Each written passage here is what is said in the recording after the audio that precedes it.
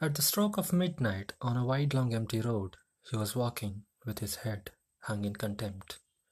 The mist of January was reminding him of the events from his past that he did not want to think of, things that he was ignoring since long, for good.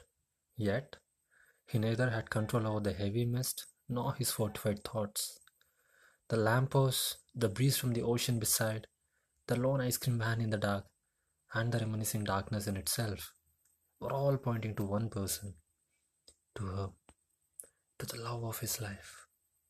The enormous clock on the lighthouse made an ear-bursting sound in the silence to mark the first hour of the day, and we felt as if a man tenfold stronger than him punched him right on his eardrum. The sudden sound made Anvi to flinch and slide out of his thoughts. He doesn't even want to think about her, but he couldn't help himself. In a swift motion, he took his phone out of the right pocket of his expensive denim he was wearing, opened the contacts, and typed P-I-Y-A,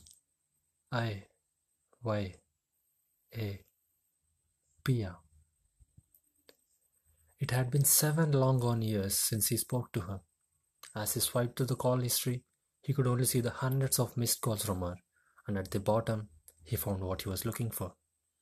Hours and hours of time spent talking to each other about God knows what. He opened the call recording of a random call out of it. He desperately wanted to stop, but he couldn't.